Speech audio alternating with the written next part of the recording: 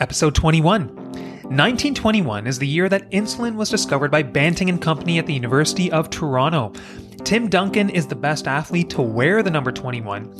And when I was 21 years old, I was very lucky to get my first offer of admission to medical school from the University of Alberta, although I do believe I rescued a very average interview with a good joke at the end, but more on that another day. Beyond MD, episode 21, here we go! Hey everyone, and welcome back to the Beyond MD podcast. I want to take a quick second to thank each and every one of you for joining me again today because your support means so much. I love it when you email, you reach out to me with questions, with feedback, with suggestions for topics, ratings and reviews. Honestly, your support is so appreciated. This is what keeps the podcast going, so please keep it coming. So today we're going to do something a little bit different. I want to go through my past, look at the various stages of my life, and I want to inspect the various personal, professional, and financial lessons that I have learned to this date. And I also want to talk about some mistakes that I made because I do believe there's something for everyone to learn. So quick background on me, I'm from Kingston, Ontario, and I went to Queen's University for undergrad. So yes, I was in that group of 4% who is from Kingston and went to Queen's for undergrad, not something that I necessarily recommend. And I found that as undergrad went on, I was really seeking a change. So I told myself that if I do get into medical school, I'm going to make it a point to do my medical training at a different location each stint along the way. So I was very lucky to get accepted to the University of British Columbia School of Medicine, and I was very fortunate to be part of the graduating class of 2010, the Olympic class. And so then back to home sweet home, Kingston for residency, where I did 5 years at Queen's University. And now those 5 years were definitely the most significant of my life, because that's where I met my wife, Seema Acharya. We got engaged in residency, we got married, and we even had our first child. And after all that, we were seeking more change and more adventure, and then we took off to San Diego for 1 year where I did my musculoskeletal radiology fellowship. After that, our trip around North America continued. I spent just under a year with the family in Calgary with my first job. And then since 2017, I've been working at North York General Hospital as a radiologist, and we currently live in Thornhill. Now, just a bit of personal information. So you guys know I'm a sports fan, and I've supported the Pittsburgh Penguins diehard fan since I was age 6. I started watching them in Newfoundland. And here's an interesting fact. The Pittsburgh Penguins in the Sidney Crosby era have never won a Stanley Cup when I've lived in Ontario. Their victories came when I was in Vancouver, in San Diego, and in Calgary. So basically what that means is if they're going to win a cup again, I basically need to get my ass out of Ontario fast, which probably isn't happening anytime soon. So the parts of my life I'd like to focus most on are my year of fellowship in San Diego and then the first job in Calgary, because I think a lot of change was happening in our lives at the time. And I think therefore this offers the most opportunity to learn. And also it's a time when I made the greatest number of mistakes. So let's start there. So at the end of residency, I was deciding on where to go for fellowship. So basically the considerations were essentially staying in Ontario and Canada within our comfort zone or taking the plunge and going somewhere different to train. So the factors I had in my mind were the quality of the fellowship, the networking opportunities, the income, and then the location. And I know that income is usually not a top factor when deciding where to do your fellowship, but guys, hear me out, because I knew that if I was going to go to San Diego, I would in that year earn only $10,000. Now, I can't get into all the details of it here, maybe over a drink sometime, but it was a $10,000 stipend, but this is a factor that I was aware of. So I knew this going in. And I remember one night at dinner, this is before Seema and I were engaged, we were at dinner and I told her I was really confused about the decision on fellowship. I said I didn't know what to do. And she took me aside and she said, listen, I think you're overcomplicating things because in my mind, she said there's only one factor, and that is the life experience and the opportunities that San Diego will afford us. So she said, I think we should do it. Take the chance to live in Southern California. We may never get to do this again. And she said, I really want to live in San Diego, so I'm with you all the way on this. And that night, she was certainly the voice of reason, as she is on most nights, and she helped me to make the right decision. So when I look at San Diego and the lessons that I can take from it, I can kind of divide it up into three areas. So the first one is professional. And so what I want to say here is that San Diego taught me that medicine is a universal language. And what I mean by that is, as long as you are surrounded by the right people who are motivated and want to work hard, you can literally go anywhere on the planet for your medical training and have a phenomenal learning experience. And when it came to San Diego, I thought the educational experience was really, really strong. There was such excellent teaching around musculoskeletal anatomy. We had weekly rounds for the fellows that were very high quality, and I got to pick up a ton of 3T MRI, which I had not done up until that point. So, interesting story around there. So, I went there to train part of my time with Dr. Donald Resnick, who is one of the gurus of musculoskeletal imaging, and he had many teleradiology contracts. So when we were working with him, we had to show up to work at 6:15 in the morning and just start pounding the list because he would walk into the room wanting to read out cases starting at 6:30 because all the centers on the East Coast were waiting for their reports and they wanted them by 10 a.m., which was 7 a.m. our time. So that in itself was quite interesting. I also had a chance to interpret images for the San Diego Chargers. And trust me, when I was looking at those cases, I learned a lot. And I deep down inside thought I was adding a lot of value. But the truth is, the attending physicians for the team couldn't care less about what I said. But nonetheless, I learned a lot and made the most of the experience. And I truly do believe that San Diego kind of paved the way for me to get the job in Calgary and then also opened doors to Ontario. So to any trainees who are listening to this, if you are debating whether or not to take the plunge outside of your comfort zone and go somewhere else for your training, I would say absolutely unequivocally, yes, you should do it. Because when you go outside your comfort zone and go to a different center, you gain exposure to new perspectives, new ideas, and most importantly, you expand your network. And I think that's what it's all about at the end of the day. Now, the second lesson from San Diego is a financial one. Recall, I was only making $10,000 that entire year. Seema was not working. Now, fortunately, Seema had brought down some savings for us from her job at Deloitte, which we were very, very grateful for. But life had to be simple and we had to make the most of it. So together, Seema and I, with our 10-month-old at the time, we had one car, which we shared, and I would only use that car once every 5 weeks. And so I had to walk and bike to most of my rotations. And I have to say that that really helped me to enjoy the day-to-day, the simple things, made the most of the weather, the San Diego sunshine, and it actually worked in my favor because, guys, trust me, when I got to San Diego, I looked like total shit. I had put on weight in 5th year from the stress of the radiology exams, from the stress of being a new parent. My sideburns were growing down to my jawline. I was just a mess. So for me to kind of walk around, burn some extra calories, it worked out in my favor. And for us as a family, certain outings became a real treat and we really looked forward to them. So whether it was a trip to Disney, which we actually only ended up doing once, or going out to some of our favorite restaurants, we looked forward to these experiences and we became very grateful for them. And then in this process, with this mindset, we learned that you don't always have to be spending a lot of money to have a lot of fun. And so as this pandemic winds down, if you guys are thinking of going to San Diego, I'm going to throw out 4 restaurants for you, which were our favorites. So the first 3 are in La Jolla. So the El Pescador Fish Market, they make absolutely incredible fish sandwiches. Harry's Coffee Shop, which was our favorite breakfast diner. And in fact, at one point, this was one of the top 5 breakfast diners in America. The Cottage, which is another really good brunch spot in La Jolla. They have the best French toast with strawberries I've ever had. And then Sushi Oda, which is a very legit sushi joint in Pacific Beach. So just some food for thought the next time you're down in SoCal. So the take home here is really enjoying the simple things in life and being grateful for what you have. That mindset helped us to survive in San Diego and make the most of our experience there. And Drip Coffee. Drip Coffee was my friend because I literally had no other choice. So now the final lesson from San Diego is a very important one, and that is the importance of networking. I consider myself very lucky to have the chance to train with Dr. Donald Resnick and his team. They are amazing teachers, and more importantly, they are wonderful people. And the best part about this whole thing is that we have kept in touch to this day. This is something I work really hard at because it gives me a lot of joy. So for example, if I'm stuck on a case and if I can't get an answer here, I'll take pictures and I'll email him and he'll get back to me within the hour. It's something I'm very, very lucky to have. But most importantly, this has taught me that it gives me a lot of joy to keep certain relationships going. And here's the thing. We as human beings, by nature, we are forward looking. We're always striving for that next stage and that next achievement because we think that that is what's going to bring us lasting happiness.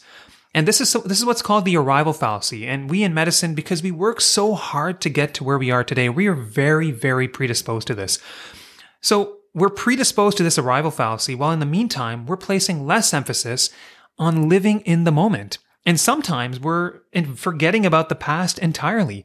Whereas the truth is, there are a lot of people in our past who played a significant role, whether it was personally or professionally, to help us to get to where we are today. So I encourage you, and I know all of us here, we have these people in our lives. Reach out to them. Keep the relationships going, because trust me, if you do that, you will be grateful. It's going to bring you a lot of joy. I know it has for me. So after San Diego, our trip around North America continued. So my wife, son, and I, we moved to Calgary, where I had my very first job. And so we started off in a comfortable 3-bedroom duplex in the area called Killarney. Very nice little spot. And now this is where a series of financial mistakes unfolded. And so let me lay them out for you.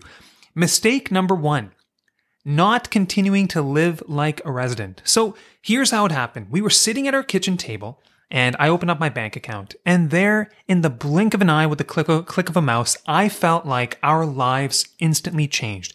Because what I saw in the bank account was my first month's salary and the signing bonus. So that first year, I earned $300,000 in salary, $25,000 a month, with a $50,000 signing bonus. All of a sudden, $75,000 sitting there. Just think about this for a second. For a guy who only earned $10,000 the entire year before for the entire family, we felt like with the $75K, we were unstoppable. We felt like we were on fire. We could do anything. And so very quickly, we decided to get into the house hunt. And now, granted, we had just learned at the time that we would be expecting our second child. So with the pregnancy, with this new cash, we decided to go for the house hunt, and we found a house. Mistake number 2, buying when there is uncertainty in your life.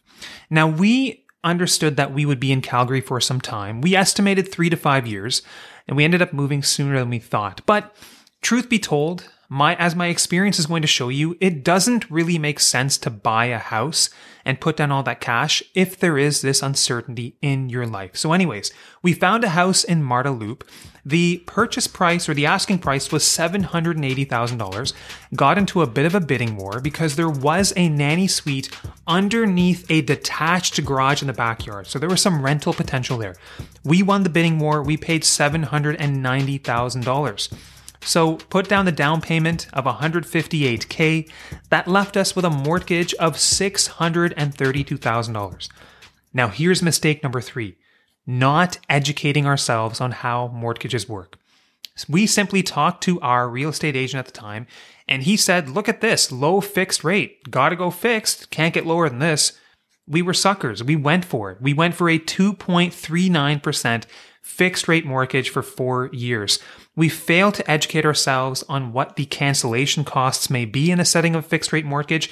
And bottom line, we just fail to educate ourselves that mortgages are much more than just rates and a certain term. So you have to understand prepayment options, HELOCs, cancellation fees.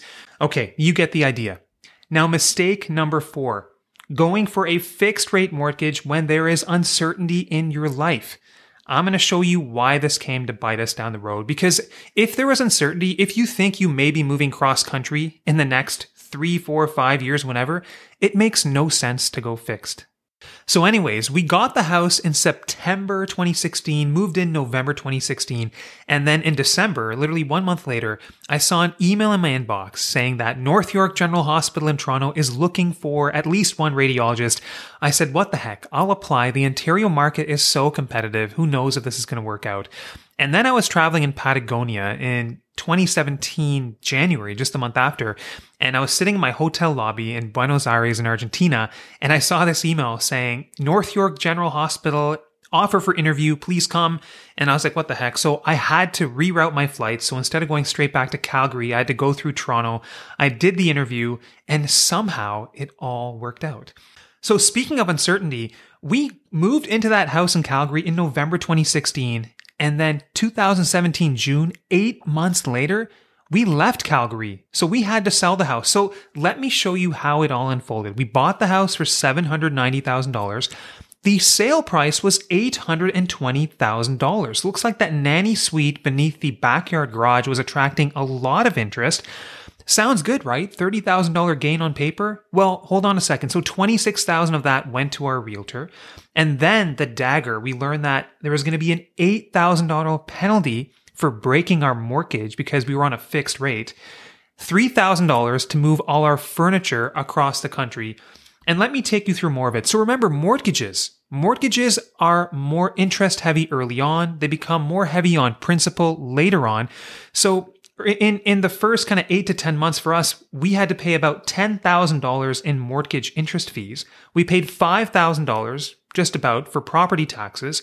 We had maintenance costs. So you think things don't break down? They definitely break down. In fact, the first week we moved into the house, our furnace motor went out, so we were sleeping on our heated basement floors to get by. We had a leak in the furnace, we had a fridge malfunction, and then just for good measure, right before we were leaving, our kitchen sink started leaking everywhere. We had to fix that. So $2,000 on maintenance. And then tally all of that up, we were actually $24,000 in the hole after just over 8 months in this house.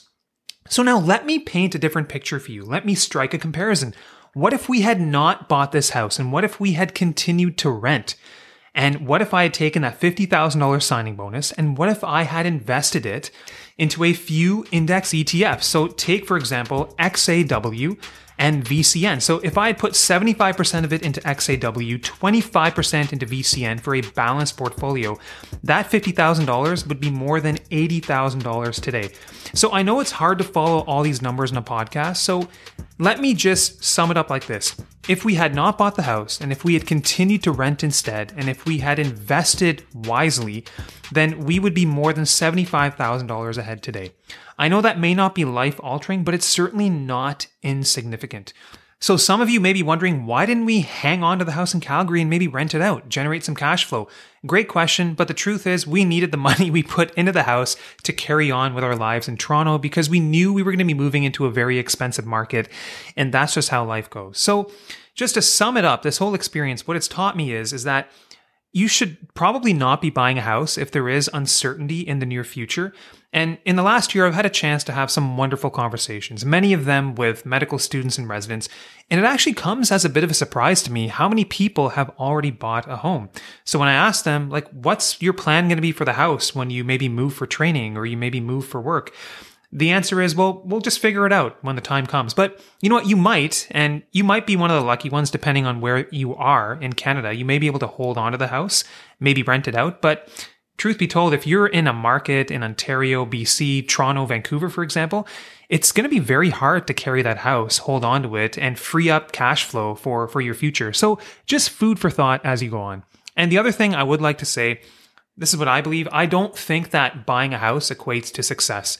I know many people who have done really, really well in life. They continue to rent. So for many people, it's a very viable alternative. Ultimately, this is all food for thought. All right, so now we're into the final segment of the podcast. Please, I hope you listen to the very end because I want to wrap it up with two really important points that go beyond just finance. And then I want to talk about somebody really special. It's my late father-in-law, Mahen Acharya, who we unexpectedly lost in the summer of 2021. And in fact, this episode is dedicated to him because, simply put, he was just a remarkable individual. So the first take-home point is when I look at our journey to this date, I've realized that my wife, Seema, has sacrificed so much for me.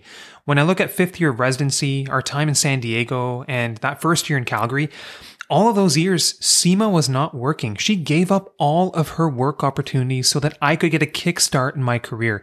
And when I look at it, she made these sacrifices so willingly because she knew how much it would help me. And honestly, it really warms my heart when I think about this and when I reflect on what makes a successful marriage. Like, obviously, you marry somebody because you love that individual, but you marry someone because you're ready to make sacrifices for that individual, because making these sacrifices to bring a positive change to the other person's life, your spouse's life, that's supposed to bring you joy. And I think that's what really makes a marriage tick.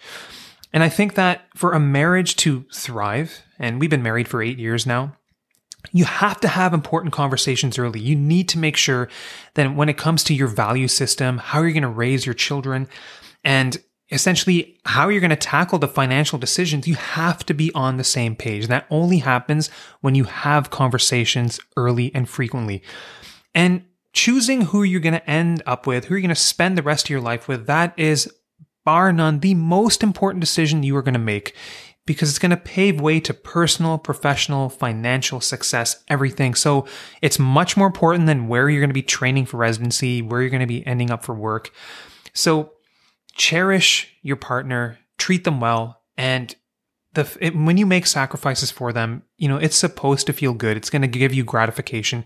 Keep that in mind. So to Seema, I don't know if you're listening to this, because I think I lost you at episode 6, but I love you and you have done so much for me. You make me a better person. I know that together we are stronger, and I know together we're going to keep sailing this ship in the right direction, and we're going to be able to tackle any adventure, anything unexpected that's thrown at us. So my next point is on delayed gratification. And this is honestly something that is so common in medicine, because our training years, they are long, they are strenuous. We sacrifice so much to get to where we are. And naturally, when we get to that final stage, we want more. We want to live the good life, so to speak. So how do we overcome this? Because even myself, I fell victim to it in Calgary, as you already heard about. But I was reflecting on it, and I think that there are a couple key things to keep in mind. So first of all, if you can keep living like a resident for a few years after you start practice, I think that's going to go a long way. We obviously didn't do that. We bought the house early. We made a lot of expenditures early, and that came to bite us in the end. Second thing is focus on relationships, because your relationships are going to force you to live in the present. And that is what is going to give you happiness, rather than focusing on your achievements and getting to the next stage. So I'm not big on New Year's resolutions, but one resolution I made this year is that I'm going to keep a gratefulness journal. So every day I'm going to write down something that I am grateful for in my life, so that I go to bed thinking about this, and that hopefully I wake up the next day remembering the things that I'm grateful for. I hope that this helps me to live more in the present. Something to consider, because I think if we do this, if we live in the present and we're happy with what we have, we're grateful for what we have, then we're going to be less reliant on expenditures and material things for happiness. And ultimately, I think what this is going to do is it's going to help drive up that savings rate. And for me, that's really step one in the personal finance journey. If you save more, you're going to be better off. Then you can invest more earlier on and take advantage of that long growth runway ahead of you. So now, guys, this episode is dedicated to my late father-in-law, Mahanacharya, who we unexpectedly lost in the summer of 2021. And although he's not with us now, there are many lessons that I learned from him that I'm going to carry on forward in my life, and I want to share those with you today. So the first thing he taught me is to always stay curious in life. Every time we went to visit him in his home in Oakville, he would be reading. He would read multiple newspapers a day. His two hobbies were history and outer space. He knew everything. And so whether it came to discussing history, current events, he was always ahead of the game. If I got into a debate with him, I would get schooled every single time. And one of the things that I have realized, like the most successful people I have come across in my life, they have one thing in common, and they read all the time. They never settle. They're always hungry to learn more. This is something I saw in him every day, and it's something that I want to carry forward in my life and something that I want to pass on to my kids as well. The second thing that he taught me is to not be satisfied. Don't settle. And I think he really showed this in his career. So he was an entrepreneur at heart, and he became a very highly respected figure in the pharmaceutical industry. So for him, it started off by founding retail pharmacies. Then he took it to the next level by founding one of Canada's largest pharmaceutical wholesalers. And then he took it one step further by founding one of Canada's largest private sterile injectable provider. And so when I look at his journey, he was an individual who would constantly want to strive for more, constantly want to do better. And I think that's the reason that he was so successful in his life. And that's an attribute that I admire about him so much. And I try to hang on to, and I try to inject into my own life as well. I'm not going to be able to live up to his potential, but I'm going to try my best. And the third thing he taught me about was the value of networking. He was always somebody who would want to learn from people around him and would want to connect with the right people and use them and use their knowledge to help improve himself and help improve his business. And it's something that he always taught me about. And in fact, when I was going to San Diego, there were people who were saying, you're only going to earn $10,000 there. What's the point? But whereas his approach was different, he said, you're going to meet new people there. You're going to meet people with fresh perspectives, fresh ideas. They could have a huge impact on your life. You should seize this opportunity and make the most of it. And so I really hung on to that when I went to San Diego. So while he will be missed, his lessons will never be forgotten. He is truly one of the brightest individuals I have ever met, and this episode goes out to him.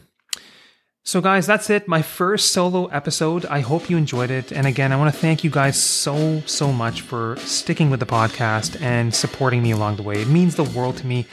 We'll see in a few weeks as we get into evidence-based investing. Take care, stay safe, and stay savvy.